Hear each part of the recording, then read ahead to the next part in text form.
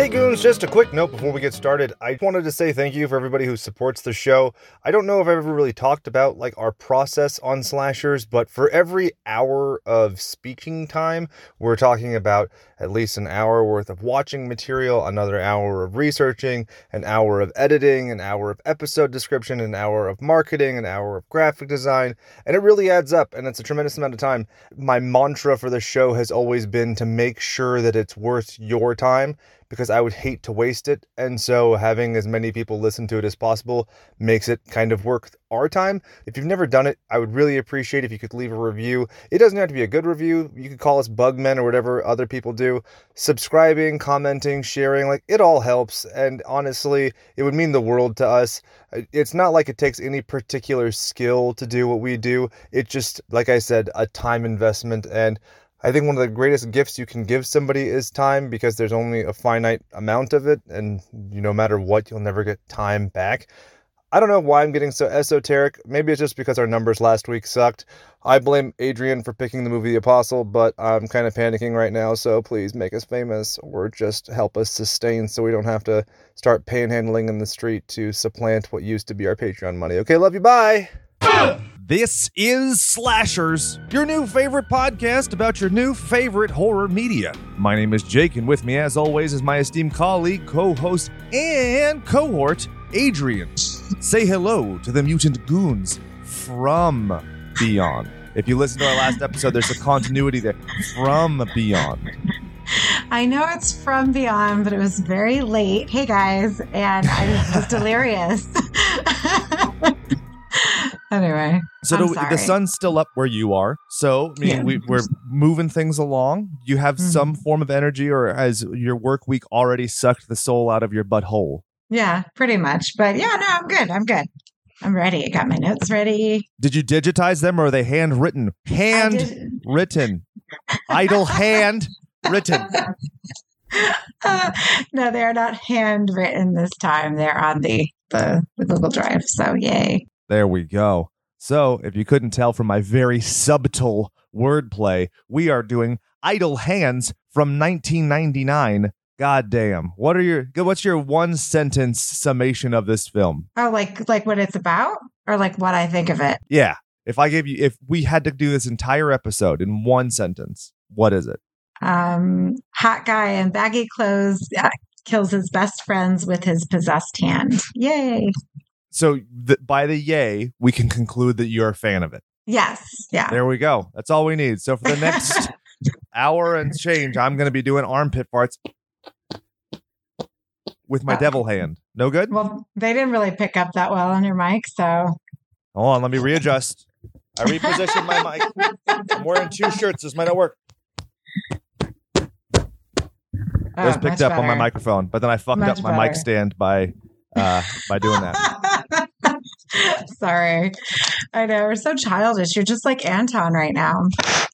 Anton's more of a sloth. I think I'm quite the opposite, where I'm just like bouncing all the time. And I thought about like, if I had ever tried weed even once, I would probably be Anton, because it seems like he and I had all the same interests.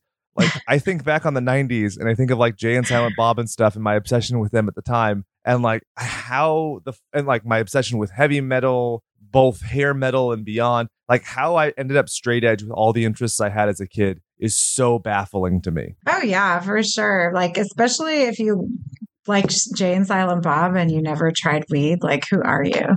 Super weird.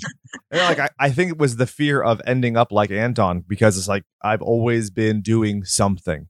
Like, yeah, it was weird growing up basically an only child. Like I was just a latchkey kid. I would get off school, I would walk home, and then it was just me until my parents got off work and got home. So whether that was like tinkering with broken electronics, or like doing makeup effects, or playing video games, like I was just like always doing something. And so by the time, like, I don't know, when I got with my wife, she's like, why do you do so many things? And I'm like, is there an option not to? And then I found out that you could like have family fun time and like play board games together, which to me was like baffling.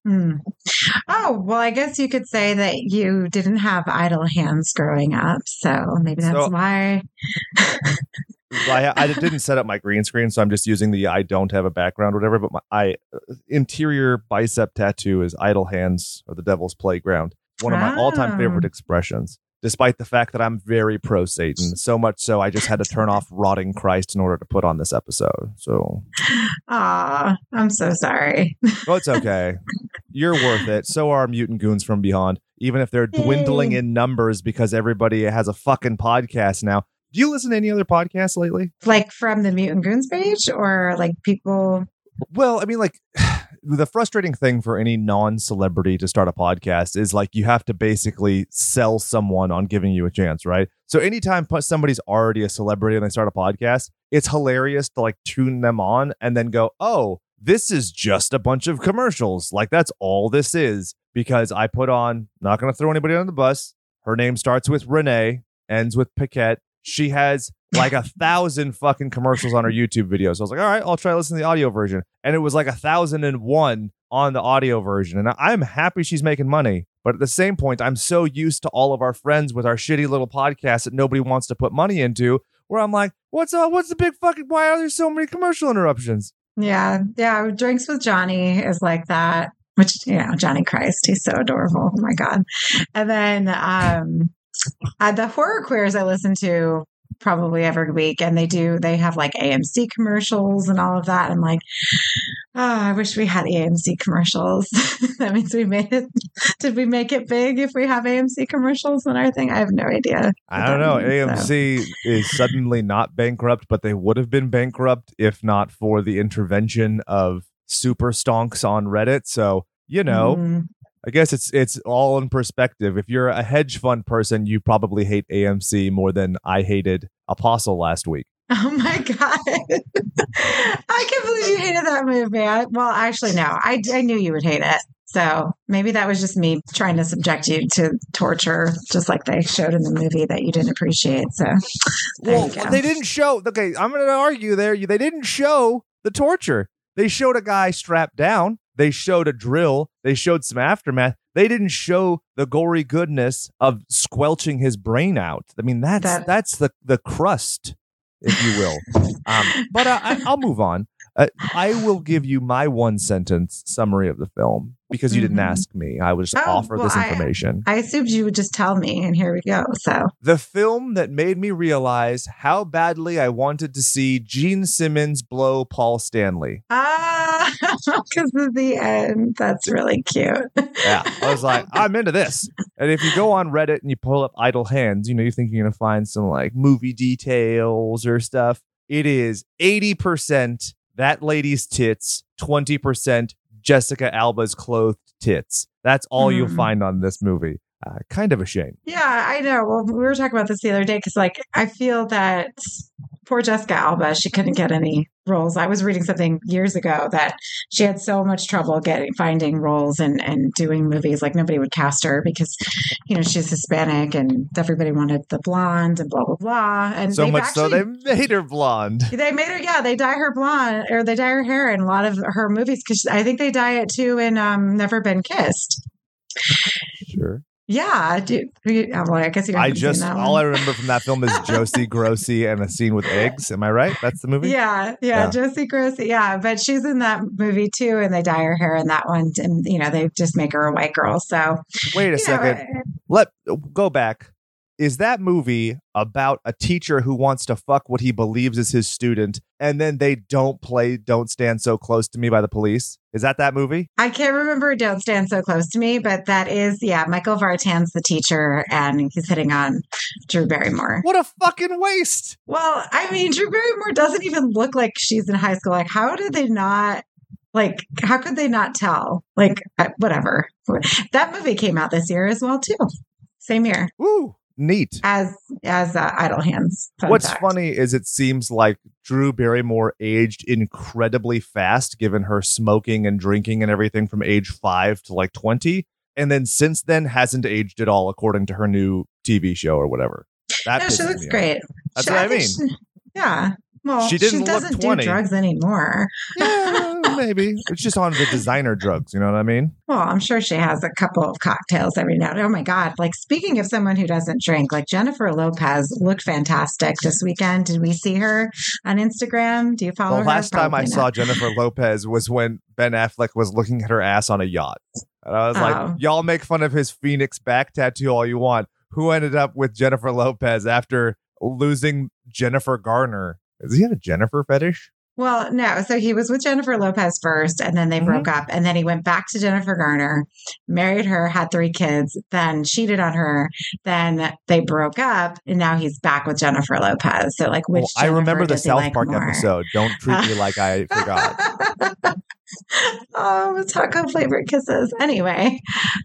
So Idle Hands, what class is this? What class are we doing? So this is AV Club because it's all about audio. We were originally just going to call it plainly elective because it kind of does a lot. You have the machine shop, you have auto class, you have, dance, so it was originally going to be the catch-all, but then AV Club just fits because Anton and his buddies remind me of people who were in quote unquote AV Club in my high school where it was like, we're just going to sit and watch like anime or whatever. But we're too lazy to make our own anime clubs, so we're just going to do this and just have a catch-all where some teacher's going to buy us pizza sometimes. Sure. Aw. Well, yeah, I mean, it is a really good high school film, especially like that year. So that year we have, with all of the different quote teen movies, right, where all the teens look much older than they rightfully should, which, by the way, Anton or Devon Sawa was like, what, 20 when he made this movie, 21, and he didn't have a license. He's Canadian, so one of that has something to do with it because of him coming from the border down here. An American license? Yeah, maybe didn't have reciprocity or something like that. Oh, well, whatever. Or anyways, maybe he died while driving, a la Casper the Friendly Ghost. Oh, yeah. Oh, my gosh. That was the first time he was in Little Giants, right? He was younger. Well, he was in other things, but like he was so like everybody was in love with him after Casper. I don't know if you remember that. But I do. Every girl wanted him after Casper, and then of course he was in Wild America with Jonathan Taylor Thomas, and I love that movie too. And then this movie came out, so I only watched it because of Devon Sawa at the time because he was hot, right? Even this little gap in his teeth, he was so cute. Yeah. I love this movie, like, because I watched the 20th anniversary thing. They did like a rooftop screening. And I'm not going to say Devon Sawa looks bad now. He just looks like a 50-something-year-old or a 40, whatever he is. He's 43. It's just nice. Okay, fine. Thanks for factchecking.org. But I was just happy to be like, there you go. There's your comeuppance. Because I've always thought he looked incredibly average. And now he continues to look average. But I feel like people finally realize he looks average. Oh, well, he's got the pretty blue eyes. I mean, I follow him on Instagram now. And he looks pretty good now. He works out. He's tanner. Like, I think he still looks good, especially for being 40. Well, 43 is not old now because we're getting up there too. So it's funny you mentioned that he's tanner when he just starred in Glenn Danzig's cowboy vampire movie where he shouldn't be tan at all. That should be the point. I was not planning on watching that one. So I'm sorry. What? You know how I feel about Danzig. I could give 2 shits. So, like, at this point, whatever. Maybe I'll watch it. Is it better than his other one? Let's speed this fucking episode up if you don't like Danzig. I'm just going to do a 10-minute dissertation before we get to Doug's interview. Also, Doug's not on the episode, but he is on the episode because he's doing an interview later in the episode. So stay listening or you only beat me up so much about Apostle on the last episode. I say one thing about Danzig and you go all to pieces. Like, what is that? Do you have a tattoo for Apostle or anything that's affiliated with? Mm-mm. Oh, you have a Danzig tattoo? I don't know all of your tattoos. I don't look at your body every time I see you. I've often considered getting the Danzig tattoo, but I would have probably gotten the original Crystar, the Crystal Knight cover style of the skull that it's directly stolen from. But, I digress. Technically, it was used with Sam Hain, but that I could go off. Do you want to do an episode on that, or do you want to do an episode on Idle Hands? Don't try and distract me. Idle Hands. So I'm going back to what I was talking about initially because I totally went on a tangent. But I like that it came out this year because we had so many good teen movies this year. So not just horror, but horror related. Obviously, we had Urban Legend and The Faculty. Go. We also have Never Been Kissed, like we talked about, Varsity Blues, Cruel Intentions, 10 Things I Hate About You. She's all that. Election. Girl Interrupted. Yeah, Election, Drive Me Crazy. Big Daddy came out this year. Jawbreaker. Oh, my Jawbreaker. So I think that it came out at a really good year. I'm really surprised and really sad that it didn't do better because it's super funny. It's so fucking funny. There's so many good people in it. Seth Green was really popular back then too. Mm-hmm. So I'm really shocked that it flopped. Like, did you find why it flopped? Because I don't know if I... Did you forget to mention the Rage Carrie 2 came out? Yes, but I already did like a fucking 8-minute video on the Rage Carrie 2, and people are tired of hearing me talk about that movie. So I was trying not to mention it for that reason, because we can do a whole episode on the Rage Carrie 2 if you'd like. That's fine.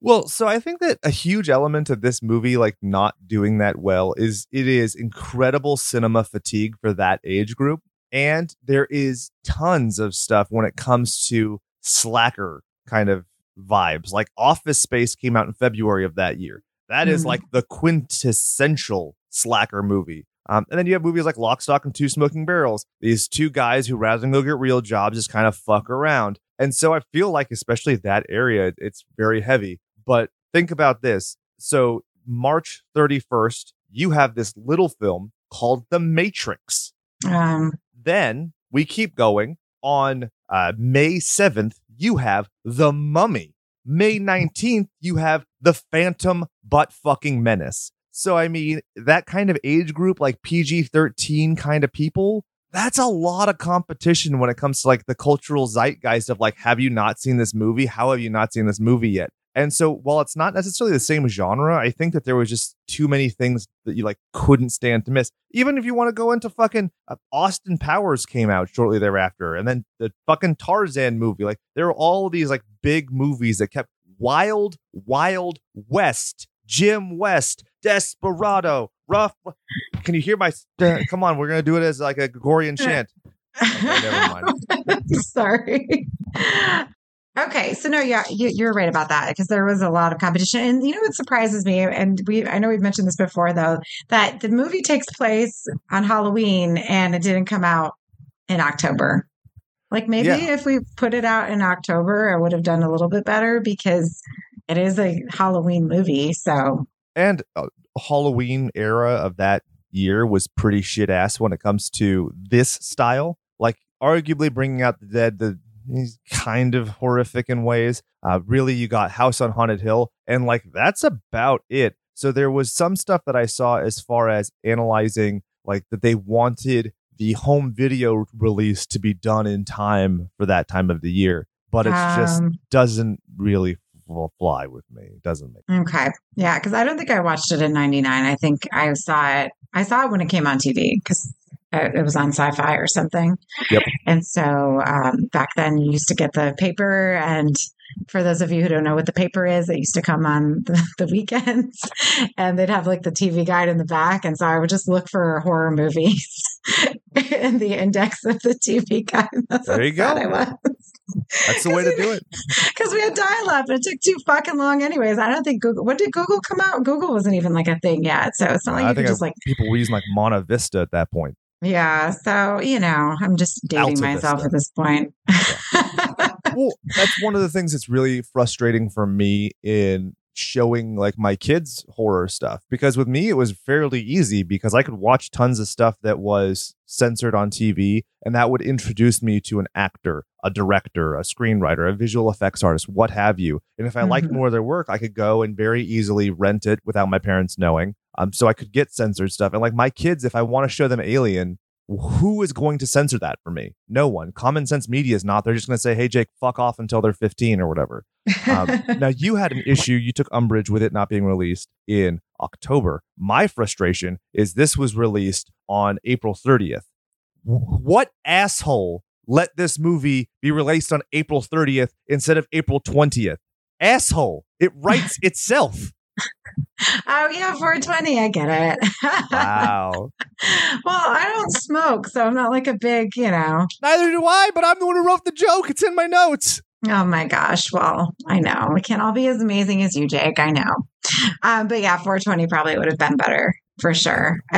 Yeah, especially like, and that's the thing too, because I used to think he was so hot in this movie, and then rewatching it again recently, I bought it because I was like, I may as well have it. I love this movie. I don't know why I don't have it by now. And like, he's so gross. Like, he wears the same clothes. Did you notice that? He never takes a single thing off the entire movie. Like, once he has something on, it stays on. Until he's in the hospital. To be fair, because technically underneath the full body or full torso cast, there's not a bunch of dirty, grimy clothes. Yeah. So like, oh gosh. And so to me, like stoners were never like the thing, like in high school, like that wasn't, like it was like, ew, like you're just kind of sitting in your own filth all day. Yeah, he's very crust punk in that kind of way. But what's interesting to me is I don't understand the chemistry between him and Jessica Alba. Why is she interested in him? Like I said, I've always thought that he was just very average looking. Nothing against the guy. I think he's a very average actor. Nothing against the guy.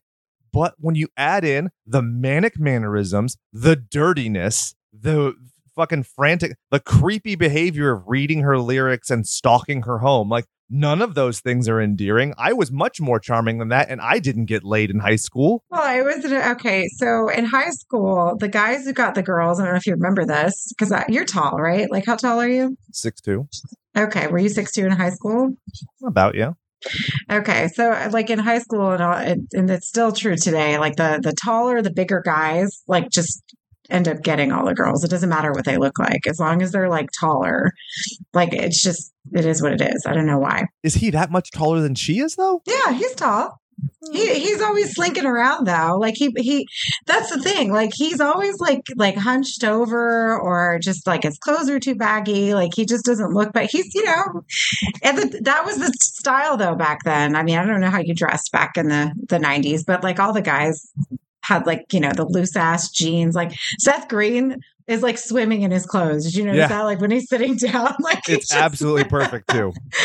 I mean, I know he's tiny, but like it makes him even look even tinier that he's wearing these big clothes. Poor guy. Oh my gosh. So, it makes sense that he would get the girl over Seth Green, which I used to think Seth Green was cute. Like it was, it wasn't terrible. But he's great though, because honestly, I think Seth Green's a better lead, if I'm honest, because he oozes charisma through this entire fucking movie. Like there are so many lines that if portrayed worse wouldn't work. Like, I think of Harold and Kumar. They do a very, very similar joke in that movie where they like take 20 steps away from the apartment and they're like, oh, we can't walk back. It's too far. But in this, like when he does the joke of like, there's heaven and all the, sunshine and rainbows and everything. And we're like, fuck that. It's too far. I was like, that's hilarious. But I would have very little patience for that kind of humor with other people. I think that I truly would love to live in the Rick and Morty parallel universe where he starred in this film. Let's do that. Oh, yeah. He would definitely make a good lead for that. But again, he's not. And I'm not saying this because I believe this, like, as whatever, but Devon Sawa was like, the cute it guy. So he has to. And I thought he did well in this. Like, honestly, with the hand and everything, like when the hand gets possessed and he's running around, he's like acting like, crazy. I think he does really well with that. So maybe that's me. Does it feel a bit like a Jim Carrey impersonation, though? Well, now that you said it. Well, have you seen this film? It's called Liar, Liar, where Jim Carrey literally does the claw. Liar, Liar. Yes. But I don't think it's necessary. I just don't. I don't know. I think that whatever. No, I disagree. I like the movie. I'm just saying, like, I think that Devon Sawa was really the weakest part of it, if I'm honest. Oh, poor Devon Sawa. I was going to tag him in this episode, but now I'm not going to. Well, I don't mean that to be offensive. Like, I just think that everybody else is quite good. Like, his two fucking stoner friends, like Eldon Henson and Seth Green, like, they steal the show. But and to his credit, maybe it's just a straight man thing. I talk about Abbott and Costello all the time because they're like my favorite comedy duo. But to a certain degree, Devon Sawa is the straight man. And then you have these plucky peripheral characters who are so fun. And it's the same thing with David Naughton in An American Werewolf in London. He is not great in that movie. He's just the guy who's in that movie. The stars of that film are Jack and the transforming sequence. Sorry. Hot take. Yeah. 100 episodes after I reviewed that movie. Well, I mean, I agree with you, especially with American Werewolf in London. But there's just, I don't know. I think he's fine. Like, I think he's fine in this. I wouldn't say he's the weakest character. I think the weakest character, in my opinion, is Vivica A. Fox's character, Debbie. Like, very bad. Yeah, she's hamming it up, and I assume that that's on purpose. So, I think it's more intentional for the movie, but at the same time, like, she's whatever. And then the guy from the Bon Jovi video, like, was he that popular? I should have Googled him. He was in Something About Mary. I'll remember that. Okay. Yeah, that's right. He was whatever too, but I mean, I realized like why he has to be in the movie. Like he's kind of like the foil in some ways, but at the same time, like they're both hit or miss for me. Like I don't think we needed them. Yeah, well, it feels like, and I might be wrong, I might be completely speculating. It feels like they just didn't have her for any length of time, and they just had to shoot everything. And she had no real way of exploring the character or anything because it's just very ramshackle. Mm-hmm. And I would be remiss if I didn't correct myself. I made the reference for Mr. Noseworthy. The movie I wanted to reference him in was not the movie that he wasn't in. It was actually Event Horizon. As soon as it came out of my mouth, I was like, that tasted funky. Oh, you retracted yourself. Hey, if I correct myself, nobody else can do it. Boom. True. Unless they pause the episode, leave a shitty comment, and then resume and go, oh. But wouldn't you think that it would have been better if, like, Seth Green and Eldon Henson, like, their characters figured out a way to fix Anton, and then we wouldn't need the other two, right? Well, that's an interesting idea. But would they like want to, like, or would they just be too fucking lazy to do that? So I don't know. I feel like that's definitely more it. Like, why would I do this? And that's an interesting thing too. Like, they're not even very friendly with one another. Like, frankly, he kind of, Seth Green kind of talks shit to him a couple times, and then they hold out on him. They make him trek across the street, and then it's like, oh, I found more weed. Yeah. So, but it also, like, what does he do to ingratiate himself to them? Nothing. What does he do to ingratiate himself to anyone? I don't know. He insults cops. He doesn't go to school. I mean, there's no like redeeming qualities of the character. Like, so when he kills those people, it's not like, oh, I want it to work out for this guy because he's a good guy at heart. I'm like, at best, he's a slovenly idiot at heart. But I still like the movie. Oh, poor Anton. I did some research, as I generally do. And the filming location it's in IMDb or whatever, but I came up with a pitch for you for a film trilogy based on shooting locations from this very film. And I know because we did Jawbreaker with Darren Stein, came on this show and boosted our numbers for a week and then disappeared like a vandal in the night. But this film, Jawbreaker, Buffy the Vampire Slayer, you put those three together, that is a great film trilogy based on the high school it's shot at. Oh, yeah, for sure. That I know. They all have the same gym, right? Mm-hmm. Yeah. Oh, my gosh. That is so great. And they're all really good movies, too. And so, like, they're really good on their own. They're good together. Like, that's really cute. I love that. And Buffy's a great middle zone between the other two because I feel like Jawbreaker is hyper realistic, but then also very stylized. But it's all set in a very real world. And this is set in like the crazy world where in the alternate ending, there's a portal to hell. So then having Buffy in between, I think, is a really great segue. So I think you start with Jawbreaker and you end with Idle Hands with Buffy in between. Oh, yeah. No, that's actually really good. I like that. That would work. So good this job. Film is only 92 minutes long. Mm-hmm. How did you feel it went? Oh, I think it goes by fast. Like there's never a time where I'm bored. In fact, like I had to stop it because Dan came home and he was talking to me while I was trying to watch it. So I know, but when I put it back on, I was like, "Can you just watch the rest of it and like be quiet?" And he'd never seen it, so he actually enjoyed the ending of it. So I'm like, "How have you never seen this movie? It's so good." Did you end up watching the alternate ending on YouTube? No, I didn't get around to that. I was going to, but I was reading something on it too, that the parts of the alternate ending are actually in the trailer. Did you read something about that? I'm like, like, why did they do that? No, I need to watch it though.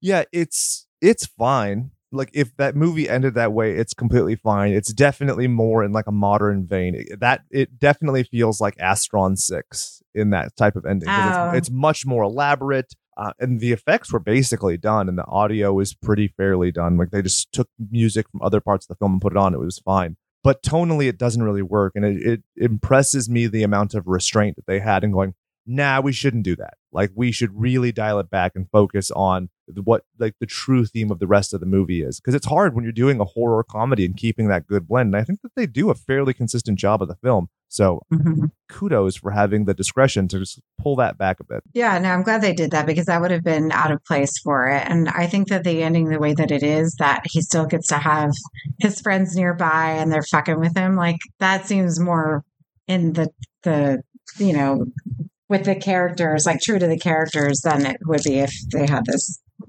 whole like come to Jesus moment, whatever. Yeah, and it's you know, the continuing adventures of, you know, like it's one of those things where the ending, you know you're missing out on future adventures, but it sets you up. It's such like a fun thought prompt of like what the rest of his life could be like with these idiots, versus An American Werewolf in London, which, you know, I full credit, like this movie completely rips it off in a lot of ways, but that ending is like the negative side, where we've answered all the questions. There is no continuing story until we do An American Werewolf in Paris, which doesn't make any goddamn sense. I fucking hate that movie because they all look like Sans, and I hate it. I hate it so much. That movie's terrible. Yeah, that's a bad movie. I agree with you there.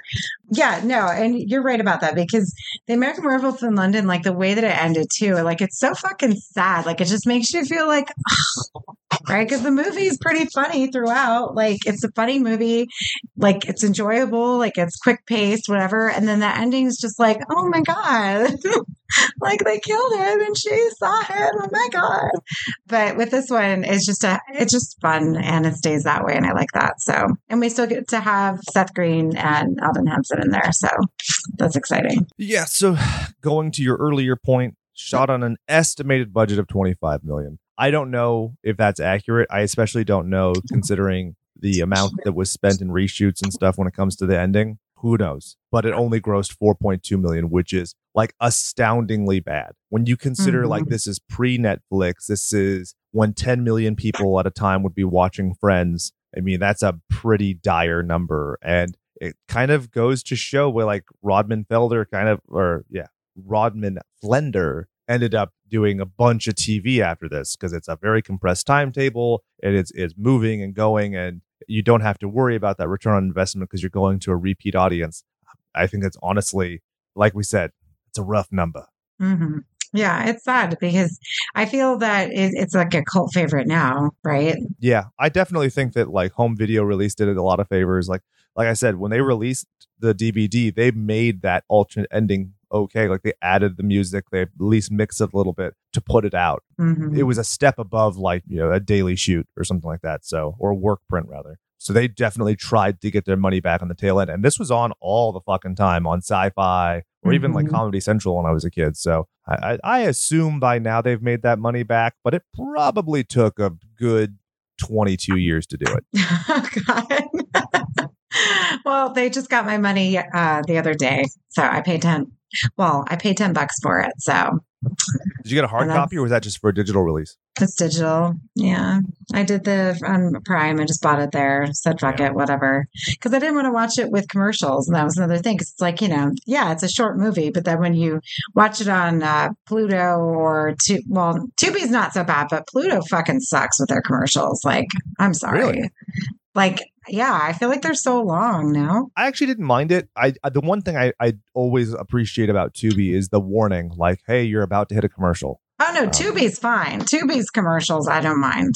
But yeah, but I'm saying I wish that Pluto had that. Oh, but then okay, when it gets to their commercials, the sound mix is great. Like all of them were very evenly done. Like I didn't feel like it was like jarring, because I watched this on like my phone with my headphones for a little bit of it. My wife actually watched the whole episode. In fact, when we rescheduled, she's like, "Oh, I'll do it," and I was like, "Oh, well, you know, we already did. It's okay." And it was the first time she like offered where I was like, "No, it's spoken for," because usually when she comes in at the 11th hour, it's like, "Here she comes to save the day." But she liked the movie too.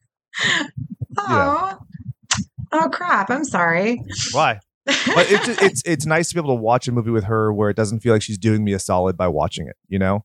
Yeah. Like recently we've had some conversations of like the tete-a-tete of, oh, well, I've watched all these for you. Have you watched all these for me? And it was funny because I was able to kind of throw it back at her like, you know, she's like, what rom-coms have you watched with me? And I came up with like a list of over 30 that we've watched in the 10 year of our relationship. And so having one like this where it's a lot more palatable and easier to digest, it's not like I have one on that side of the scale. It's still tipping on her side because most of the time I'm watching this shit on my phone. So Pluto was fine. It's never my first choice when it comes to free streaming. Yeah, that's true. I know, because when I see Pluto, I'm like, oh fuck it, I'm not gonna watch shit on that. I'll just pay for it. It's fine. Yep.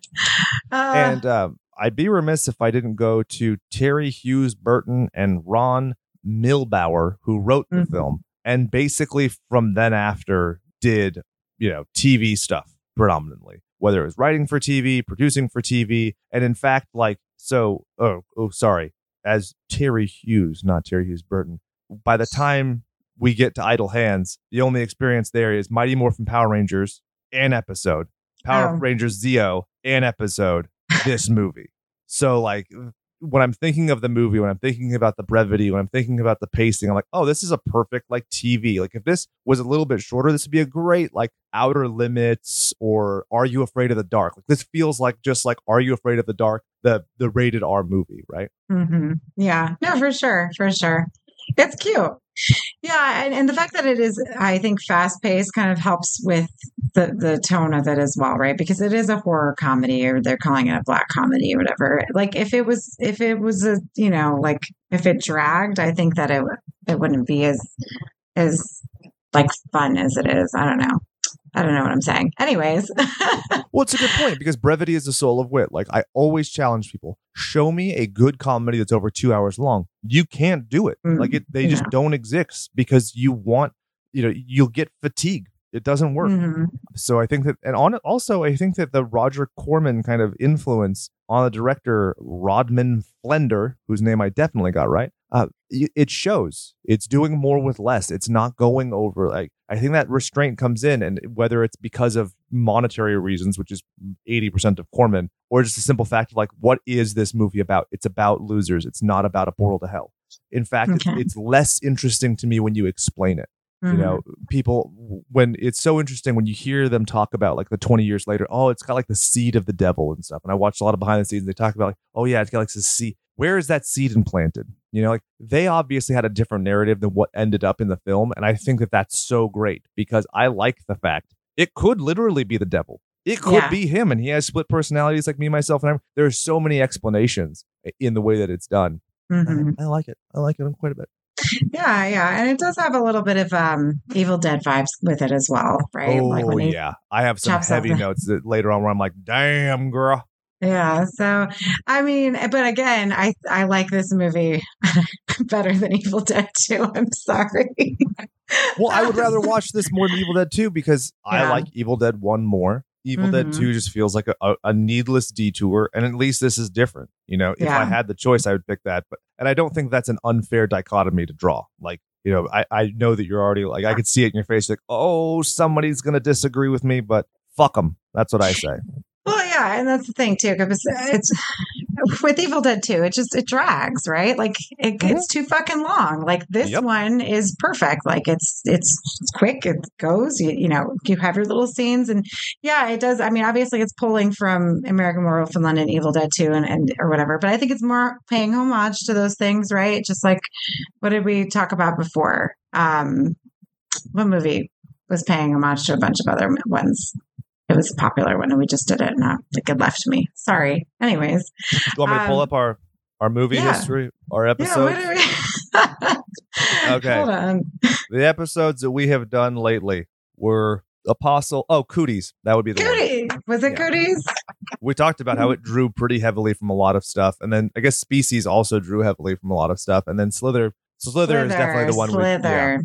Yeah. Okay. Sorry. I know. I'm getting old. I can't remember things anymore. What? My what? But yeah, no, it's just like with Slither. Like I think they're just paying homage to those things. So I don't really necessarily think it's a ripoff of anything. And the fact that it has a really, like, I think all of the characters have really good chemistry with each other too. And, even though like his friends are not very nice to him or, they're shit talkers or whatever, everybody just works so well together in this. Even though Jessica Alba isn't really given much to do, there are scenes with her, especially towards the end, that make her like very endearing. Like when she's using the shoe to get through the fan, right? And she's like trying to help her friend and do everything. Like she takes charge, and it's really shocking how she's kind of like she has like basically no lines in the beginning. She's all over Devon Sawa. And she likes being objectified. Yeah, like she has no problem doing that, right? So, and I don't mind, like, yeah, girl, all more power to you. If you want to get laid, take charge, right? But she, like, kind of, shows us another side of her at the end, and I definitely like her better at the end when she's, taking charge and she's trying to survive, and she still gets captured and she gets stripped or whatever, but that's beside the point. So we talked about how that feels very overt, like that feels satirizing the sexualization of women, because she's literally dressed as an angel when she's disrobed and her costume's already revealing, and then it's just like that, then like it makes it feel so needless, and like the expression on her face of like really, it feels very self-referential rather than just being exploitative. Yeah, I agree. And but Vivica A. Fox's character is like kind of the opposite, where her sexualization after being the nun and then just like licking the noseworthy guy's face is just like, wait, what? Like, I don't know where that goes. Yeah, it's just, I don't know if they knew.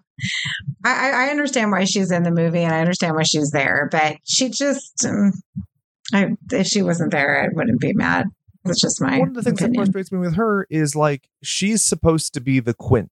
She's supposed to be the Loomis. She's supposed to be this weathered, hardened veteran who has spent her life toiling and pursuing this hand. And it's just like, who are you? What's your motivation? Why are you doing this? How do you know? Like, she draws the shitty pentagram, and I'm like, that doesn't make any sense. First, it's a misappropriation of the pentagram, which don't even get me fucking started. But then it's like, if it's a circle, there's any number of places along the circle to put an extra point. It's not like a line. It's just so weird. And then, like we talked about, she just feels unrealized. I feel like the other dude, the Noseworthy's character, whatever his name is, scrolling through my goddamn notes, Randy Bo Bandy. First of all, I would much rather have had the guy from Trailer Park Boys, but whatever. I know. But he's a better character. Like, this is where, this movie directed by like my friend Chris McEnroy, who did, So We Summoned a Demon and Guts and Death Metal. He would be perfect to do this movie, because I think that he cuts her character entirely and makes Randy like the character, which could be played by a woman too. Like, have it be kind of like The Gate, where like the heavy metal kid's the one who figures it all out, because that's just such a weird, needless detour. And also, like, how old is she supposed to be? Because like, look at the picture behind you and the picture behind me. Like, she's like hypersexualized and she's trying to be like sassy and cool. And it's like, you're also supposed to be the grizzled veteran, right? Yeah, that's true. She's just, it's like when everything you said, I completely agree. So it's kind of, if they took that out, like, it would even be better time, I guess. Because like, we're going back and forth to her and she's like racing out, and I guess it's supposed to be funny, but like, I don't even think she has chemistry with Randy either. So it's like, yeah, they hook up at the end, but there's no she chemistry. Even kind of says it's basically just because he's there, and it's like, that's odd. Yeah, like, I don't understand. So I don't mind having a woman here in place, but I feel like the character just wasn't that great. So whatever. I think it frustrates me more, because then you have the people who are like, oh, well, look at Catwoman. Look what happens when we do this. Like, look at when we have like inclusivity, how it back. And I'm like, you're totally missing the point. Like, it has nothing to do with the fact that she's a black woman. It has nothing to do with the fact that she's older than the people in the film, because she's only marginally older than them, because these are all people who are aged down. So it's just the fact that the character construct itself is weird. I think Vivica, she's a great actress, but she's just not, there's nothing here for her to do. Yeah. Like in Kill Bill, she's fucking amazing. And then in this, and it's like, that's one of the things too. It's a very similar thing. You are a grizzled badass who has this subtext and this mysterious background. And then in this film, it's just like, I don't care. Like, just make this a Salute Your Shorts episode, for fuck's sake, and get over with. Oh, I love that show. Anyway, but yeah, so I mean, that's probably the only thing that I have to say about it. I love the cameos in the beginning with Fred Willard and Connie Ray. Like, they're so fucking funny. Like, I wish they were in the movie longer. Fred Willard looks the exact same age in this as he does in Salem's Lot, which is 20 years before this film came out. Yeah. No, he doesn't. He looks the same all the way up through with Modern Family. So like he never. That's right. But he passed away, didn't he? Didn't he die? Don't remind me. Oh, that's so too sad. Soon. But yeah, he was so fucking funny, and I have to just say, because my favorite line from him is at the beginning of the movie, and what is it? I wrote it down. Oh my god, where did it go? Oh yeah, where he says that Anton wouldn't get off his ass if the house was on fire. Yeah. And it's true, like he doesn't even. And it's so true though. Like I mean, like the thing is with Anton, like I feel that they were trying to make him like sort of grow in the movie because eventually he has to get groceries, and eventually he has to start taking care of himself, right? But like at the beginning, like when he's yelling downstairs, like "Mom, we're out of dog food, Mom," like you fucking little shit. Like, are you serious? Like, who's gonna feed the dog if you don't go get the dog food? Like that bothered me. I don't know why, but anyway. No, I think you're definitely right there. I think that it's also then completely undercut because at the end, when he's in a hospital bed in a cast, he is forced to be idle. So then it's like the ticking clock kind of works too. Where it's like how long until his other hand becomes evil because he's sitting on his ass in a hospital bed. Oh, yeah. True. What I loved about Fred Willard, and even my wife loved this, and it was very cool to see her point this out. He plays scared. And sure, he's generally a comedic actor by a far margin. And his inclusion is very comedic. And it's frustrating to me because so often men are not allowed to be scared in horror films. And if they are, they're immediately, completely undercut sexually. They're not a sexual creature. They're effeminate. They're flamboyant. They're sensitive. It's one of the things we kind of talked about with Cooties. Like I kind of like the idea that Elijah Wood's character would be saved by Allison Pitt. And I think it kind of works here where if he's not scared, what do I care? If he feels confident and capable and he's not scared, okay. Yeah. I always go back to the classic example of Jason Takes Manhattan, when the boxing match of doom where he punches the guy's head off. Because it's just like, okay, he's got bravado. I'm not scared for him. So it all comes across. It's kind of played for a joke. It's kind of like giving somebody humble pie. Do you like the fact that he's scared? Do you wish more guys were scared? Yeah, I like the fact that he's scared, and I do wish that we would see that more in men, because in horror movies, especially with something like this, it's like something supernatural, right? So wouldn't you shit your pants if you like saw something or something was coming after you that wasn't, in the norm, especially like I think that normal people would be scared. Like you would, like if there's a ghost in the house, you'd run out, right? Like maybe not me, because I think that would be really cool. But as far as it just seems unrealistic for so many guys in horror films to not be scared, because why wouldn't you be? Like somebody's trying to kill you. Like that's not scary. And I understand some movies do a better job than others. Like I'll give credit to Paranormal Activity. I don't like those movies, but like the husband in that, who's like, he's being the voice of reason. It's not that he's not scared. He's talking himself out of it. So it works rather well, because basically even kind of goes to the finances of like, well, we can't afford to like buy a new house or whatever. Or when the guy's trying to be macho for the girl. Those things are at least somewhat relatable. When it's like a guy on his own, nobody's there. There's no sense, like, who is he puffing his chest out for it but for himself? And I guess to intimidate, but how are you going to intimidate a fucking lake zombie? Yeah. I'd like to talk about the music if we can. Okay. I saw you were going to another point, and I'm like, no, because if I don't do this, it'll never be done. So remember how last week when we talked about Apostle, how I referenced the 13th Warrior? Yes. Because it's a fucking great movie and everybody needs to fucking see it. Well, Graham Revell had done an entire musical score for that film that was rejected. And it's completely fine because, if I'm not mistaken, Jerry Goldsmith did it and it was great, but whatever. Graham Revell did like every edgy fucking late 90s, early 2000s movie you can imagine. The Crow, Street Fighter, Mighty Morphin Power Rangers movie, From Dusk Till Dawn, The Craft, The Saint, Negotiator, Bride of Chucky, Titan AE, Lara Croft, Tomb Raider, Daredevil, Freddy vs. Jason, Sin City, all of the Riddick movies. So he has a very, very specific sound. And thinking of sound, I have a challenge for you. It might not work very well, but I think you might be able to follow along. Okay. I want to compare the soundtrack for this film to the soundtrack of Tony Hawk's Pro Skater 2. because like the 90s, I had been listening to Tony Hawk Pro Skater 2 because there's a YouTube channel called Mikey and His Uke, and they did a great cover of No Cigar by Melon that even features Tony Hawk in it. So it's really, really fun. So I was listening to that and then this soundtrack, and I was like, holy shit, like this is a duel of what defines late 90s. Would you like me to go through just some of the songs? Is one of them a Sublime song? Yep. You have Santeria in Idle Hands, which works out pretty well with the subject matter, not gonna lie. Oh yeah, that's true. Yeah. So yeah, I do know because my brother used to play that game and he'd be like, come listen to the song, they say tits or something. Yeah, that sounds about right. Yeah. So go ahead, but tell me the rest.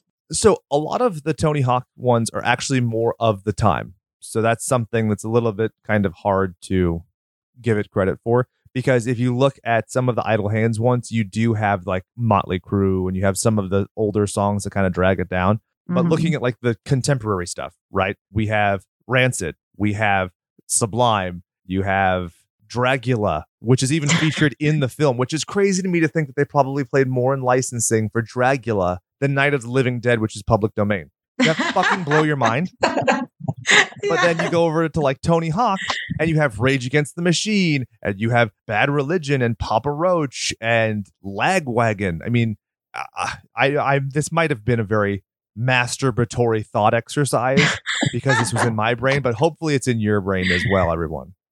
Yeah, no, that's so 90s though, right? Late 90s especially. Dude, like that would be all you have to do is do That's So 90s on a CD on your fucking QBC and then just put these two soundtracks together on shuffle. It's perfect. Oh, we should. Yeah, later. Let's look at the Now CD from 99. Oh, that is a great thought exercise. Now we're masturbating mentally together. I know. Okay. Oh, God. It's terrible. Oh, wait. Well, Fly Away by Lenny Kravitz. Okay. Oh, my God. If I ever fucking hear that song again, I'll die happy. I know. And it's not that it's a bad song. It's just so... Oh, You Get What You Give by the New Radicals. I'm liking it. That's hilarious. Oh, Love Struck by Madness. Nice. Oh, okay. Fatboy Slim is on this one. Boom, boom, boom. Now here, let me say way-oh, way-oh. Oh my God, that just like brings me back. I cannot. Oh, Goodbye, My Spice Girls. Forgot about the Spice Girls. Really? Well, I mean, I know I probably have not listened. That was my first concert ever, was the Spice Girls. Mine was Pat Benatar. We led very different lives. So let's go into some of the actors because we don't want to go too long before we get to Doug's interview. Oh, yeah, that's true. Yeah. Okay. Go ahead. Christopher Hart plays the Hand. You might recall he's quite handy because he played Thing in Addams Family. And I got to listen to him talk about it. And it was very cool how deliberate his physical choices were because he wasn't doing the same things. Like he talked about the posture even of Thing versus this hand. This hand scuttles and it's creepy and it's malicious. Thing is almost like a dog and it's bouncy playfulness. Did you catch like that's a 1-to-1 comparison because it's both horror comedies but it's the same actor. Like, how good is that difference between those two? Oh yeah, for sure. Because the Idle Hand is so scary, especially when he's sharpening the nails and the pencil sharpener. Oh my God, that is such a good scene. Oh, and all the practical effects, like oh my God, the microwave, right? Yes. Oh my gosh, that was so good. Sorry, I just went on a tangent. But anyways. It's also cool. It kind of goes to another point where you were talking about the supernatural element. What are the physics of a possessed hand? What can it do? How does it get leverage and everything? So like at one point, it shoots out of a microwave across the room and flies out of a thing. But then when you factor in like the strength it needs to, let's say, like lasso a woman by her neck with a noose and splatter her, which is so chunky and great. There's a lot of really cool stuff. And, you know, because you have the justification of it being supernatural, the fact that it's unrealistic is like, okay, and you're not going to ruin my good time. No. Like, especially when he scalps, what's his face from Offspring? Yeah. Okay. So can I tell you about how I finally came to see this movie? So I didn't see it in theaters, just like you. Like I watched it later. Actually, I think I rented this first and then saw it because I was the diehard AFI fan even at the time, like even pre-Sing the Sorrow. And somebody told me that Davey Havok got his head ripped off in this movie. And I was like, no fucking way. Like, I have to see this movie. So I went, and do you know fucking, like, I was so annoyed but also smug about it, where I was like, that's Dexter wearing an AFI shirt, you twat. Yeah. But if you know your AFI history, Dexter might as well have done lead vocals on Black Sails in the Sunset with the way he does backing vocals, so it works out. But I literally saw this movie just for that part, and it wasn't even correct. Oh, well, at least he had the AFI shirt on, so we'll give him that. Right. We'll also have to take a little bit away because of their cover of Total Immortal, which I kind of, in terms of their covers, they did cover Here Kitty Kitty at the start of the pandemic, and that's delightful. So you give some, you lose some. True. But yeah, so yeah, The Offspring's in this fucking movie, which is like so funny. I didn't even notice that back in the day that was who that was. And then when I was watching it, I'm like, is that The Offspring? Like, I totally forgot. Like, I didn't even read, because back then, like, I mean, you couldn't just like pull things up on YouTube and watch music videos and see people, right? So I didn't even know what The Offspring looked like until Pretty Fly for a White Guy, because that fucking video was on everything. So your two options for like music videos were really like MTV, TRL, or skate videos. And so a lot of, AFI even, and Bad Religion and Bad Brains and CKY, like so many bands where it's like, who gives a fuck what they look like? I want to see this guy try and grind and then crush his nuts. Yeah, for sure. So, and then Tom DeLonge is in the fucking movie too. Yes, like, he has a speaking role. What the fuck? I didn't even notice that fact. That I'm like, is that Tom DeLonge? Anyway, so yeah. Good. Very Did you good. hear it made news that he and Mark Hoppus have been touching base at least like once a week since Mark's diagnosis of cancer? I thought that was super sweet. They apparently had a sit down with the three of them, and then it started off like he was texting daily, and now it's kind of weekly. But it's just so cool to see. Like, so often people want the drama of like, Venom and Toxicity, where it's like, oh well, if you're not with us, you're against us. Like with our show, like Jim and Chad I talk to them every single day. I sent them pictures of my kids from Disneyland the other day. Like, so just because people circumstantially aren't there doesn't mean that we're not friends, Yeah. Especially, oh my gosh, Mark. Like that's like it hit me when I saw that, and I was like, oh. Anyways, that's our generation. Like that's our whole like childhood, right? So well, yeah, and also for my other like rock legend of like Eddie Van Halen to have died from cancer, you're like, oh god damn it. Check yourselves out. Give yourself a little rub down. Make sure you don't got any lumps. Mm-hmm. For sure. Now, one thing I had talked about us doing that I have kind of given up on, but sometimes remember to do, is this their best movie? Let's just go for the core group of characters. Is this Devon Sawa's best movie, yes or no? Yeah, I would say yeah. Is this Seth Green's best movie, yes or no? That's hard. We're limiting just to TV or to movie, no TV. So you don't have to worry about like Robot Chicken, or with Eldon Henson, you don't have to worry about Daredevil or whatever. This is just what about like Austin Powers? Oh, okay, that's right.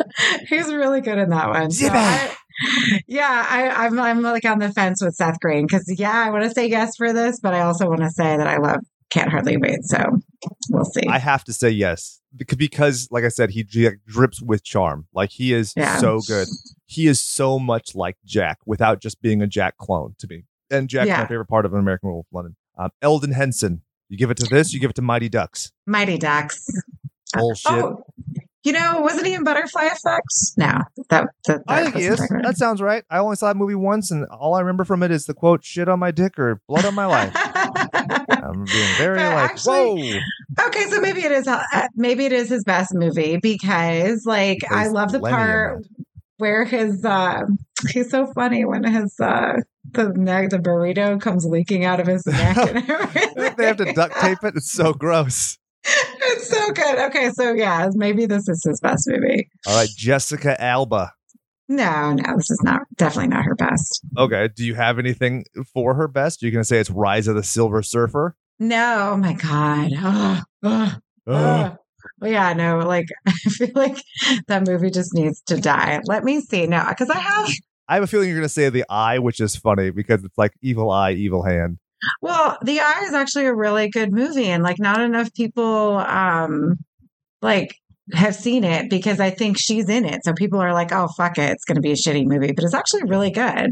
When you take mainstream people and put them in horror, very rarely is it like great. Usually it's like, oh, this is cheap. Yeah. Yeah. Like I said, I really do like her character towards the end of the movie, but I would say Sin City is probably my favorite movie with her in it.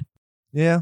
But it's such an ensemble that's hard to give it to. That's true. Yeah. Oh, here we go. Clearly it's The Love Guru, because we've all seen and love that film. No, God, that's awful. Oh, Into the Blue. Into the Blue is good. It's my Paul Walker. Into the Blue Balls, am I right? You're awful. Okay. What about Vivica? No, obviously not. She's like I said, she's like the weakest part of the film through no fault of her own. Yeah. Sean Whalen is in this. He's one of the cops from People Under the Stairs.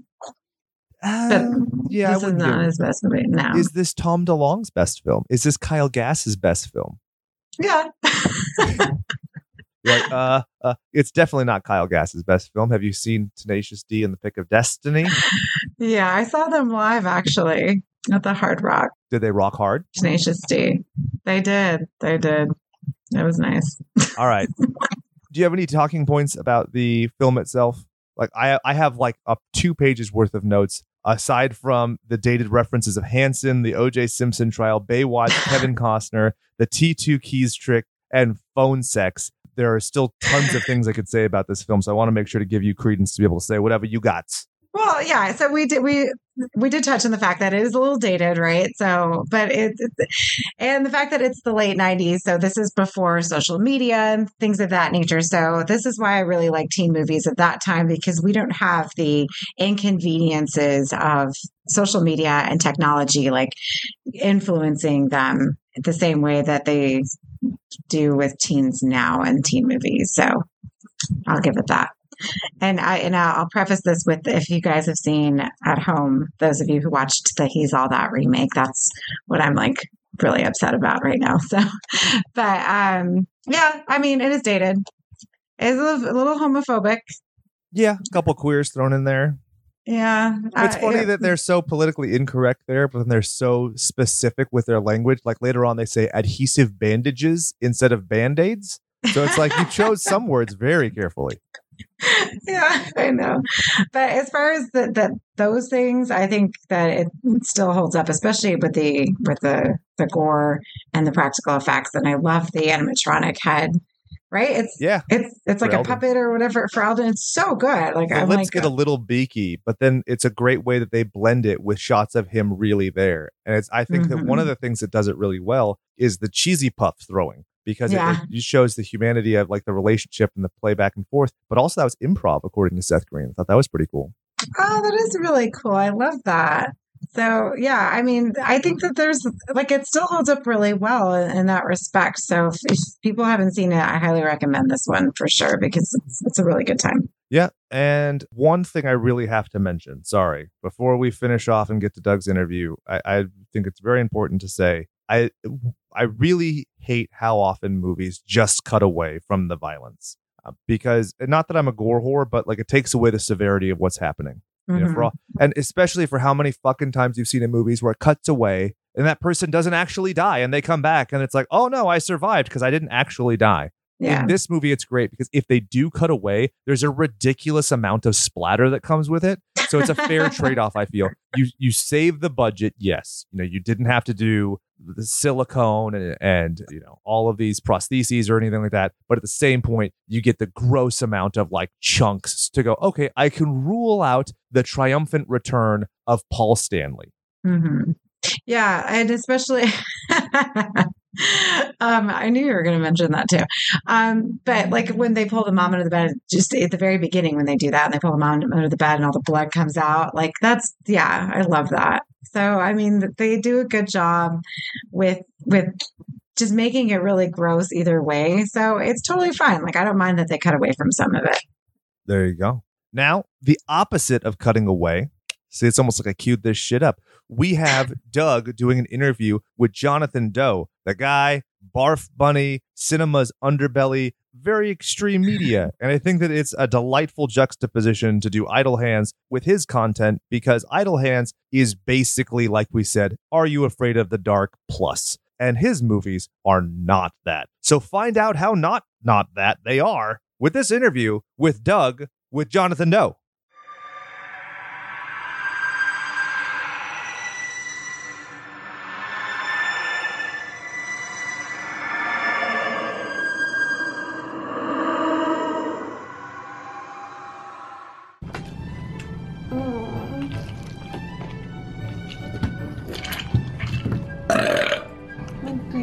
Grape girl.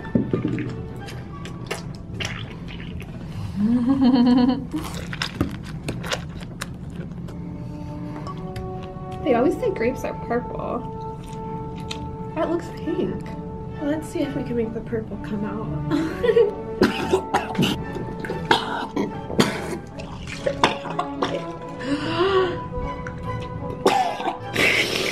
A little barf bunny, aren't I?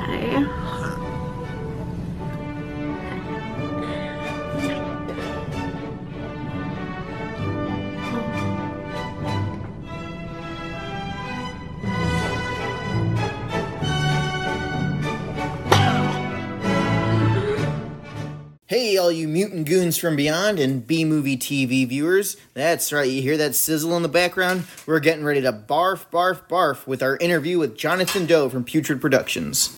All right, welcome back to Slashers Podcast and B-Movie TV. This is Doug, and I've got a real special person here for you.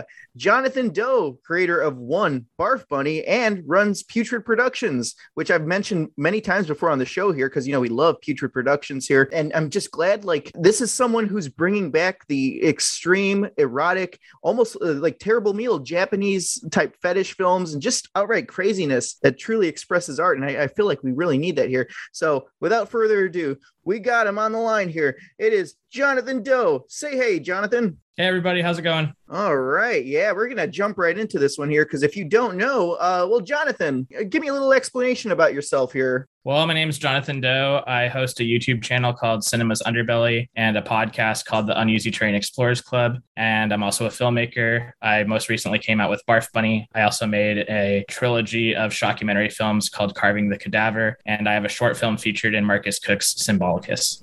Nice. Well, that's quite the resume here. Yeah, it's crazy. It's if you're definitely into like the underground, type of extreme films and stuff.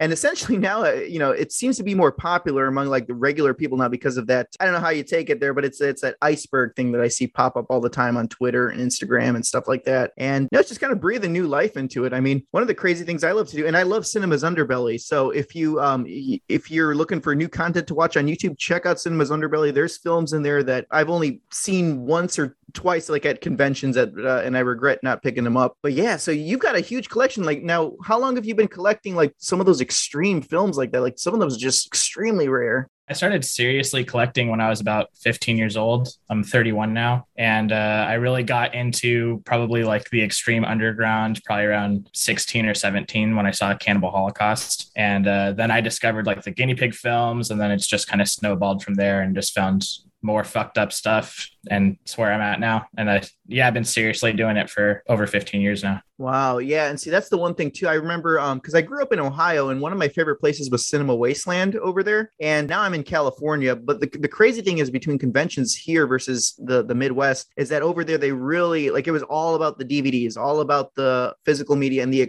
obscure like bootlegging tables and stuff like that. Here, it's more makeup and costumes, which is understandable. But, I really miss like just digging through the files and everything. That's when I first found like Squirmfest, Squirmfest 2, films like that, which I actually like Squirmfest 2 more than the original.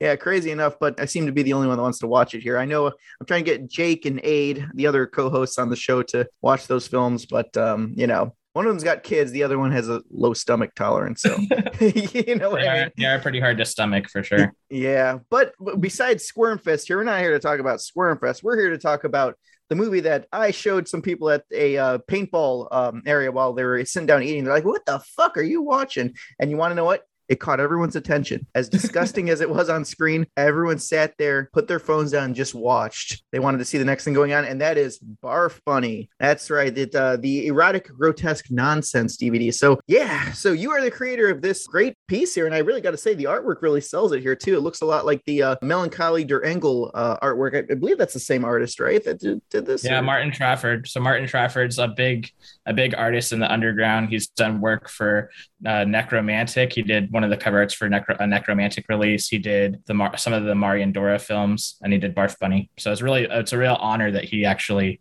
was involved in the cover art for Barf Bunny. Oh, nice. Yeah, that's terrific. And you want to know what? You're making it come true. That, like I said, for people that kind of collected all this stuff here, doesn't it feel great to kind of like, you've been collecting all these films like Terrible Meal and stuff like that, and now all of a sudden your movie that you made is part of that library lineup? I think that's crazy.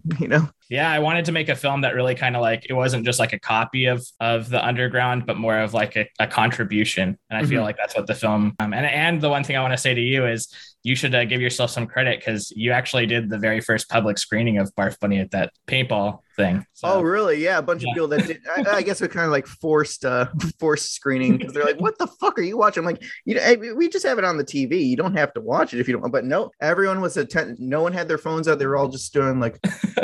And then when the Ave Maria scene comes up on for the finale, everyone was just like, whoa, we got it. Whoa, this is great. So yeah, just your choice of music that you put in there. And I think it's more surreal more than anything, which is funny, because, there's a lot of films that are coming out where it's, kind of catering to like the fetish, but it's purposely marketed like that. Barf Bunny is something different. I think the bright colors, the yellow box, the background, the music just makes it's extreme, but it's also surreal with Felicia Fisher and stuff like that. Like that's, I feel like this one's more playful, if that makes sense here. And it throws people off, because it's like extreme hot to extreme cold in your mind, and people just don't know what to make of it. So they just watch it. So congrats on that. That's good stuff there, especially the gore at the end, Marcus Cook did some good stuff on there. And I watched the DVD where they said you guys shot some blood up on the ceiling, or almost shot it up on the ceiling.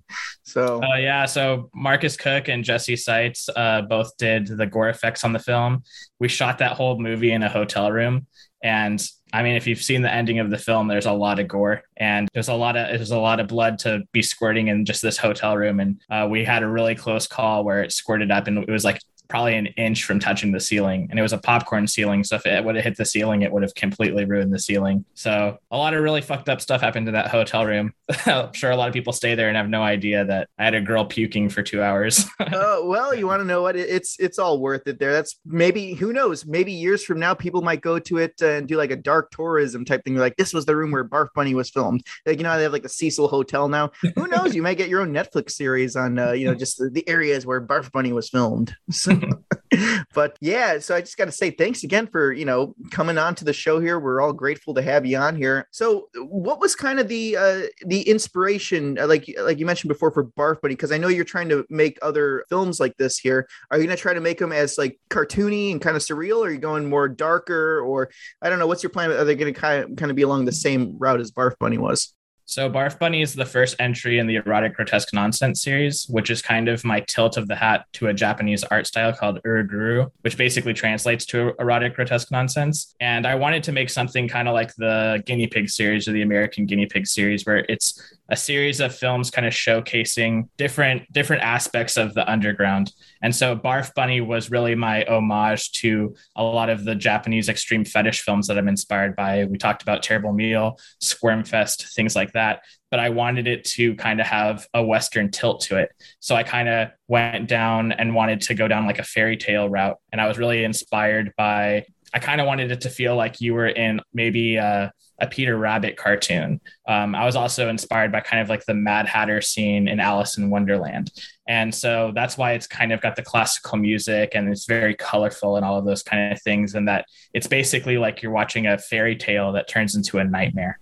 And so the classical music was kind of an acknowledgement to make you feel kind of like you were in a cartoon, like you were watching old Bugs Bunny cartoons. But also there's classical music in Squirmfest. So it's kind of like a double acknowledgement to both of these mediums that I'm like inspired by. And I mean, I like emetophilia. I like puke fetish stuff. So I definitely wanted to make something that really focused on that, but I also wanted it to be very gore heavy. So I feel like I made a fairly even balance of those two things and kind of put them together. And basically my next intent. So Barf Bunny was kind of my homage to like fetish films. My shockumentary series, Carving the Cadavers, kind of an acknowledgement to shockumentary films and Mondo films. And so this next entry in the Erotic Grotesque Nonsense series is kind of my entry within pseudo snuff films. So that film, where it's in post-production right now, it's almost done. It's going to feel entirely different than Barf Bunny. And so what I want is basically every film that comes out of the Erotic Grotesque Nonsense line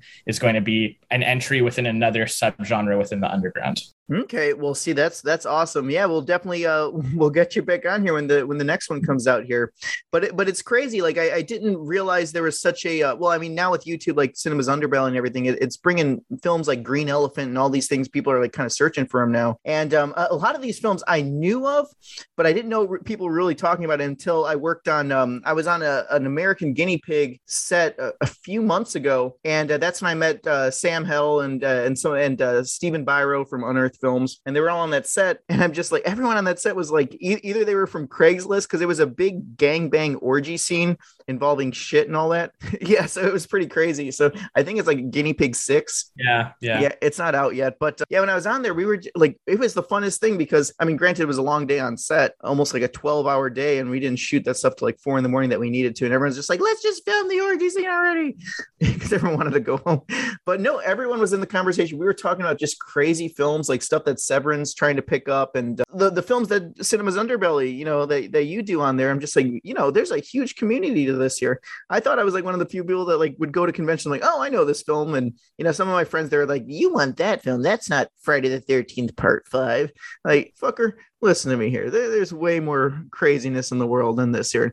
And so that's why I'm so happy to have you on here, because you're like one of the, you and a few other directors that I've come across are doing stuff like this here, you know, just bringing art back into the world. And I don't know if you've seen, well, I'm sure you've seen, but the OnlyFans thing is going away for like nudity and sex, and which fuck that. But you want to know, that's how the credit cards want to go, and they want to pursue a more conservative type sponsorship. I don't even know really what the thing's going on there, but yeah, it's sad. But yeah, it's funny. One of the films you got to get on there too, I don't know if you've seen it, but for B Movie TV, one of the guy who runs it, it's called Even Hitler Had a Girlfriend, and it's a movie from the 90s, and the director recently passed away, and Ken, who runs Livid Media, he bought the rights to it. So you got to see this film. Like, this is a film that I haven't seen a film like this before, and I feel like when I was watching Cinema's Underbelly, I'm like, you got to get a copy of that. Maybe I'll send you a copy of this one here. Yeah, I haven't seen that. I'd be down to check it out. Okay, yeah, no, you got to see it. It's probably one of the sleaziest movies I've ever seen. Sounds cool. Yeah, you'll need a shower after that. But yeah, so with Barf Bunny here, I mean, I'm just opening up the package here, but yeah, we got stickers and stuff like that. Now, it's not available through Amazon, right? It's all on putridproductions.com. Yeah, you just have to get it through Putrid Productions. Okay, yeah, so listen to that, viewers here. Putridproductions.com. You could get Symbolicus, which I ordered that the same time I ordered Barf Bunny. You get all these cool stickers here. You want to scare your neighbors and throw a Barf Bunny sticker on your car? Well, you got that too, because that's all inside this DVD packaging of 2 disc goodies here. Yeah, let me just go ahead and stick that aside here. So yeah, other than that, what's something else you'd like to talk about or hawk on the show here for our viewers? Well, I mean, you brought up the iceberg. You brought up, I mean, I'm not familiar with your show, so I don't know what you guys talk about, but I do think that, I mean, if we're going to talk about the iceberg, that brought a lot of attention to the mainstream about what these films are and that this stuff exists. I think a lot of people didn't think it went more extreme or deeper than the Human Centipede. Mm-hmm. But yeah, so like Human Centipede or a Serbian film, I think a lot of people didn't know it went deeper than that, you know? And so, but it goes a lot deeper than that. And even the people that are looking at that iceberg, that's just a sliver of the kind of films that exists out there. Like each one of those tiers, like everyone's obsessed with tier 8 and tier 7, which is basically mixtapes and like fetish films. Like there's hundreds of films like that could go beyond those tiers within that iceberg. And so I just think that this is a good entry for people watching this episode. Like there's so much more to this. Like Barf Bunny is part of a series of films, like a huge subgenre of films. And so I really like that I could kind of get people down this rabbit hole that are interested in it. I mean, people who see Barf Bunny, go check out Squirmfest, go check out A Terrible Meal, go check out the GSKD films. I mean, there's tons of Japanese fetish things that it's inspired by. So I think that, I don't know, this is a good entry point for people who are more interested in films that are going to push their boundaries. Yeah, definitely. Because I mean, that's one thing, like on this, on B Movie TV, I get to talk about a little more stuff here, but on Slashers Pod, it's the way podcasts work here is a lot of people that are listening to it. So for this one, for example, we're going to add this interview at the end of one of our films that I think next month we're going to add that on there. Because the thing with podcasts is that if you're talking about something that people have never seen, they won't really connect to it and they'll just kind of zone out or tune out. So what I'm trying to do, I'm trying to shovel this in here. I'm trying to sneak this in so people can kind of get more into buy more stuff from Putrid Productions, or, find films like Squirmfest or The Necrophiles, or, Traces of Death and stuff like that. Well, yeah. So that's the thing. A lot of people don't really know. Maybe that's the audience for this one here. We'll see. If not, we'll turn new people onto this stuff here, because there's just some crazy films. I like Stephen Bloodworth too. He's another guy that he reviewed Gross House a while back, and that film I made back in 2015, and that one's got shit eating, vomit eating. The shit eating, one of the actors was drunk, so it's like, I guess do what you want to do. But he reviewed that, and he just he's another cool guy that's into like collecting these obscure films. And I just saw a new video he posted about like the most disturbing films he's ever seen. And he mentioned it by you. It's LSP or something like that. I think there's 12 films. That's the LPS series. The LPS, yeah. Yeah. And I was on a podcast and they asked me what's the most disturbing thing I've ever seen. And I said, this is a tough one, but personally, in my personal opinion, the LPS films are really disturbing. And so he contacted me, Stephen Bloodworth, and was like, hey, can you send me a copy of those? So I sent them to him and he was like, holy shit, these are really fucked up. And I was like, yeah. And basically the LPS was a label or a studio that released basically like a series of rape porn, and it's from Japan. And but within that series, as far as I know, there's 12 volumes, but there could be more. Mm-hmm. But there's 12 volumes as much as I know. And the ones that are most often circulated is LPS 6, 7, and 8, which is called the Animal Gore Collection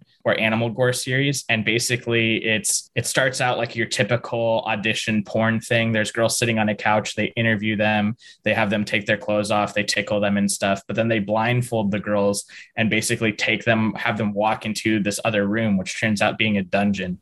And there's a naked guy in there. And there's real animal parts all over the place. So there's like cut off pig heads, and there's guts, and there's like legs and stuff. And they put the girl in the cellar with the guy and like close the cellar. And she takes the blindfold off and she just freaks out. And they just like torment her and pour blood on her and, I don't know, molest her with all these guts and stuff. And then they end up like gang raping them at the end. And it's really hard to tell if it was consensual or not. There's a lot of extreme Japanese fetish films out there where it's extreme BDSM, but that everyone participated willingly. But especially for the time period that it came out, it looks like it was made during the 90s. I've been told by people that the Yakuza really had like kind of a role within the porn industry back then.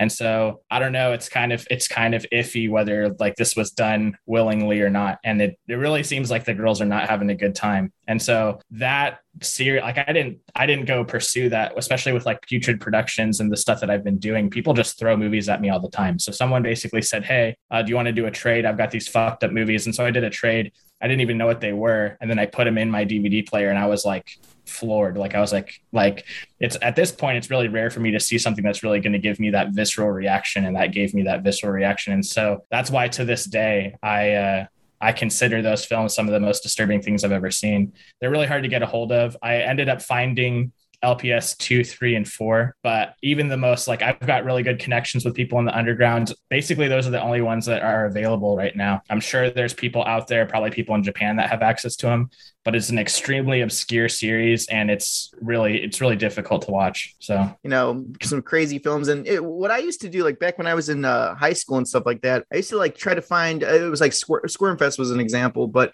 I would invite friends over and we'd watch them and it kind of like be like, hey, you got to watch this. No, no. And it was an endurance test. I'm like, okay, you're cool. You're not cool. You're cool. So, you know what I mean? So that's always a fun thing to do, like screenings and stuff. And, you know, I guess we kind of did that with Barf Bunny. I'll send you some, Even Hitler Had a Girlfriend, and Gross House 2. I'll just send you that.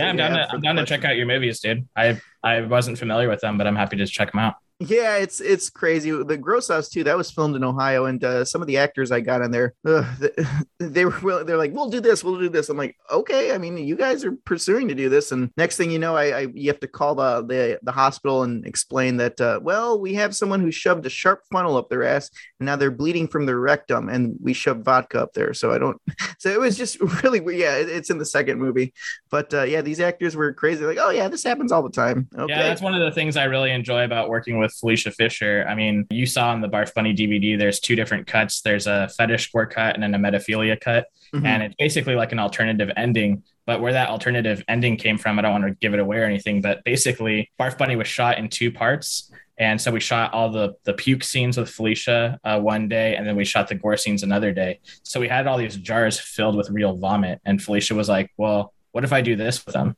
And it kind of like contradicted the ending that I wanted for the movie, but I'm not going to say no. You know, if I'm working with an actor and an actress and they want to do something nasty, like I'm like, fuck it, let's shoot it and we'll figure out what to do with it later. But that's one of the great things about working with people who are willing to do those things is, I don't know, it just kind of steers the film into an interesting direction. And especially with this second film entry within the Erotic Grotesque Nonsense series, there was a lot of that. That's another film with me and Felicia had all these really great, but also disgusting ideas. And I was like, let's do it. And it really turned out to be something pretty powerful. So I can relate to that, definitely. Yeah, awesome. At least you didn't have to call the hospital, I don't think. You know what I mean? Yeah, I mean, it sounds like you guys pushed it pretty far. Yeah, and I'm just like, no, I'm really concerned. And I'm like, do you need stitches in your rectum? I mean, I've never thought I had to say something like that. And then I recently watched 29 Needles. I'm like, oh, okay, so there's other people that do stuff like this too. Yeah. I actually, for my podcast, the Uneasy Terrain Explorers Club, I just interviewed the director for that. And they have in that movie, there's a scene where they shove a bunch of like severed fingers into someone's ass. Yeah. And I guess behind the scenes, like they were using this lube, and I guess whatever the fingers were made out of had a chemical reaction with the lube. And so they had all fused together inside this person's ass, and they couldn't get it out. And so that was like kind of like a crisis that happened on set, and they finally were able to get it out. But that was kind of like a really not cool, but like a very interesting story. I mean, to me as a director, the thought of that happening to some talent I'm working with would be terrifying, but I'm glad it all worked out for everybody. And now it can be kind of just a funny story. Yeah, I didn't know that. I remember when I watched it, I'm like, oh, they're really shoving those fingers up the dude's ass. But well, I remember too, when they were doing pre-orders for 29 Needles, they were giving away like you could pre-order with the bundle with the fingers. I'm like, I wonder if those fingers were the ones that were up the ass. I'm not sure. So. I don't know. I have one of those fingers too. I mean, it's encased in resin now, so I'm sure it's probably not dirty or anything. Yeah, well, I'm looking in your background here for those people that are just listening. We got the Barf Bunny head in the background there. So is that the one where they cut it open, or was there 2 heads for that? I had 2 heads made for the movie, one for the decapitation scene, and then one to actually do whatever the rest of what happens. I don't want to give it away, but that's one of Felicia's heads, and then I have another Felicia head that's available on the website, and it'll come with a certificate of authenticity. That it's a screen use prop from the movie. That's one of the things that I really like to do, is I really like to collect screen use props. I've got a screen use prop from August Underground's Mortem, as well as the very first American Guinea Pig film. So I really want to give that to the fans too. So people can expect when I do pre-orders for stuff that they can buy some props. So there's a couple props still available from Barf Bunny, like the one of the knives that was used for the death scene, as well as Felicia's head, and a couple other really exciting things. So people can check that out. Oh, nice. Yeah. Well, sweet. Well, yeah, it looks like we're getting down to that 5-minute mark here before Zoom starts kicking me out or asking me for money. It's like, Zoom, go start an OnlyFans, Zoom.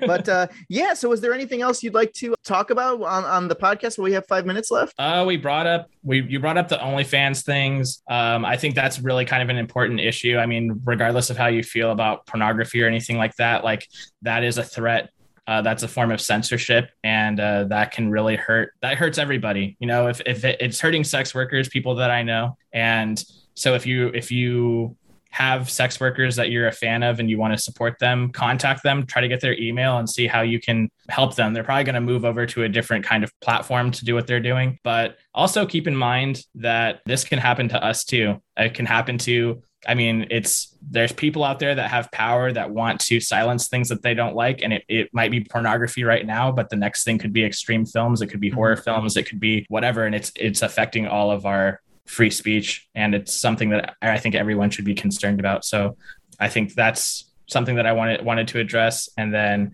also go support Felicia Fisher and Marcus Cook and Jesse Seitz. They all were a part of Barf Bunny and they all did amazing work, and they're all doing really, really great, exciting things. So, I mean, Marcus Cook has his Symbolicus series. Volume 1 is available through Putrid Productions, but Volume 2 is going to be coming out. As of right now, there's 3 volumes slated for that, but there might be more.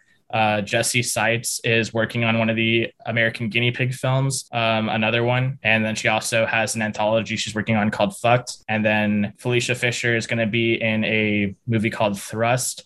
And Jesse Seitz is actually doing effects work on that as well. So there's a lot of great stuff coming out. Check out Stephen Bloodworth too. Support the underground, support independent filmmaking. Check me out if you want. Yeah, definitely. Yeah, putridproductions.com. So definitely you got my recommendation, Barf Bunny, and a bunch of other people that didn't know what was going on at that paintball park. So they're like, oh, I think I've seen a movie called Barf Bunny. We all know. Here's the funny thing. They've seen that. They'll remember it forever. They're going to talk about it when 20 years from now. They say, hey, I saw this movie one time, Barf Bunny, or some girl was puking in jars. And so, but so that's good. That's what I love. That's the kind of cinema that I think you should stick around, because, you could go around, watch Netflix or something, and you won't remember it the next day. But this one, it's ingrained into your memory, and your music that you added in there just makes it even more surreal. It reminded me a lot of sometimes like the stuff from Trash Humpers, like not the Trash Humpers themselves, but like the neighbors they interact with. Yeah. As weird as that is, but yeah, that's and then Gummo too. But I think Gummo was kind of an inspiration too, with the bunny ears and stuff like that. Yeah, Felicia and I both really like Harmony Korine films. I love Trash Humpers is my favorite film by him, but Gummo Felicia really, really likes. And that's kind of where we got that. I wanted her to be in a onesie of some kind, be some kind of cute animal. But we kind of talked about, she was like, how cool would it be to do something kind of like Gummo and kind of give an acknowledgement to Gummo? And I was like, yeah, definitely. So that's kind of where we got the idea of the bunny. And then I liked the name Barf Bunny. So I was like, well, let's go with that. So. Yeah. I showed this to my brother too, and now he just texted me earlier today, and now he just like they do the voice thing. And he's like, "I'm a little barf bunny." So it's becoming quoting now, and I got to say that's a huge accomplishment, especially like in today's like world of like there's so many low budget filmmakers out there, because it's so easy to get a camera and then just edit. But if you make something that truly stands out, regardless of budget, if you make something that truly shocks people or like gives people an experience that are like, whoa, they'll always remember it. And so that's why I wanted to bring you on here, because you made an imprint. Barf Bunny exists out in the world now, and it's going to be in the collections where people have, their stuff like Terrible Meal and, the extreme like Tumbling Doll of Flesh and all that. Now it's in there. So you should be very proud of yourself. So I hope more people do what you did and blindly show their friends the film at parties, and they can gross their friends out. I think that'd be a fun legacy for the film. Oh yeah, definitely. It's one of those because I used to do just weird, like I said, back in high school and then college, and then when I was in the military too, I did the same thing. I remember I bought a Black Devil doll, and I just put it on like in our break room and stuff, on weekends when we had the weekends off, and people would be like, "What the fuck is this?" And they would sit down and watch it. Though you wouldn't do that with all that other big budget shit on there, but they sat down for Black Devil doll. And I'm trying to think of some other stuff that we showed there. I remember last Christmas, like when the family was over, I'm like, let's watch The Greasy Strangler. So yeah, I love doing that. Like that's one of my goals one day, is to maybe get like own like a small theater, like a free to cinema, like kind of how Tarantino does it. But he's not gonna. Tarantino just waxes his nuts to his own stuff that he shows there. I'd want to show like movies like Barf Bunny or films that people are just like they've never heard of a certain film before, and I'd show it, because that once you will never forget it. And that's what I gotta say about Barf Bunny, is you'll never forget it. Same thing with like Sam Hell stuff too. The I Cut Your Flesh, and I seen that, I'm like, holy shit, like you know what I mean? Like I gotta keep this you gotta keep this in here and show more people. But it introduces you to a whole new world you didn't know about. Yeah, exactly. And that's new stuff too, because usually a lot of like the older, like you said, the Japanese fetish films and stuff like that. Ichi the Killer is like a good starting point. That's like a freshman level stuff, and then you could advance to the more crazy stuff.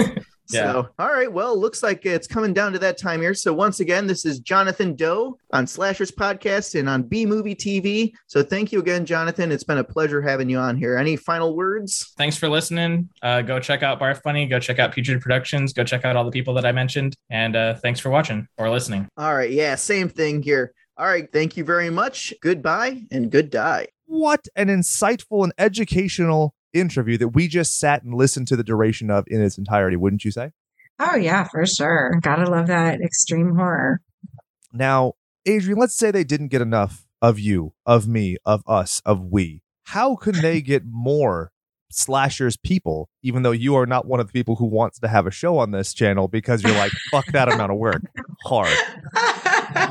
Oh, wait, on B Movie TV. Yeah, I realize that I'm so used to queuing it in with Doug, but Doug's not here. So, Doug hosts Friday Night Action on B Movie TV every Friday, and I host Saturday Night Terrors on B Movie TV almost every Saturday. I had some dire life circumstances and an exploding air conditioner that shot black sludge all over my garage. And oh, God. I had some loved ones have surgery, and I had 2 sick kids, and I had a job, and it's a lot of stuff for a show I don't get paid for. But I will be back this week and every other week until the end of time because I'm reliable. You are. That's what we love about you. But well, and also I have to plug the fact that let me show. The stickers came out really good. So if you guys want some merch, we have some really great merch up on the Redbubble right now at slasherspod.redbubble.com. And so if you're watching the video, like, can you guys see like how cool the stickers came out? So cute. Like, I love it. It's funny because the green screen is cutting out some of the green. Oh, yeah, I know. Awesome. But yeah, so that came out really nicely. And also don't forget to support us on the Patreon at patreon.com/slasherspod. We still have our tiers from $1 to $10. And don't forget you to can follow. Get more than that if you want. Just say. Yeah, for sure. I'm just. It's a guideline, not a rule. Exactly. You can join us on our Discord as well. We have the Discord that you guys can jump onto anytime, and you can talk with us. You can talk with other members of the Mutant Goons from Beyond. Ah, she did it. First try. Okay. And then also we have Mutant Goons from Beyond up on the Instagram now too. So not just on Facebook. And we also have our Slashers Pod at Slashers Pod on Instagram and Slashers Podcast on Facebook. So boom. How about that shit? So for Adrian, for Doug, for Jonathan Doe and his bunny puking into a bucket, my name is Jake saying goodbye and good die. Oh, boo-hoo. How about we kick that wimpy wiener boy Jake in the kneecap for begging you to leave a review or whatever? Have some self-respect, you shrimp dick Slim Jim skin. If you could not tell from the sass and crass, this is Cyberslash1000 here with another hidden track. This week is Cherisher, which features the frail husk of a man, Jordan Olds, who pretends to be Arsenio Hall from 2 Minutes to Late Night. Their EP, Bloom Code, just released in August. It features covers from both Your Dad, Danzig, to The Mystic Goose Woman, Bjork, so that tells you where their influences are. Please support them at the links in the episode description and consider leaving a review so Jake shuts the hell up.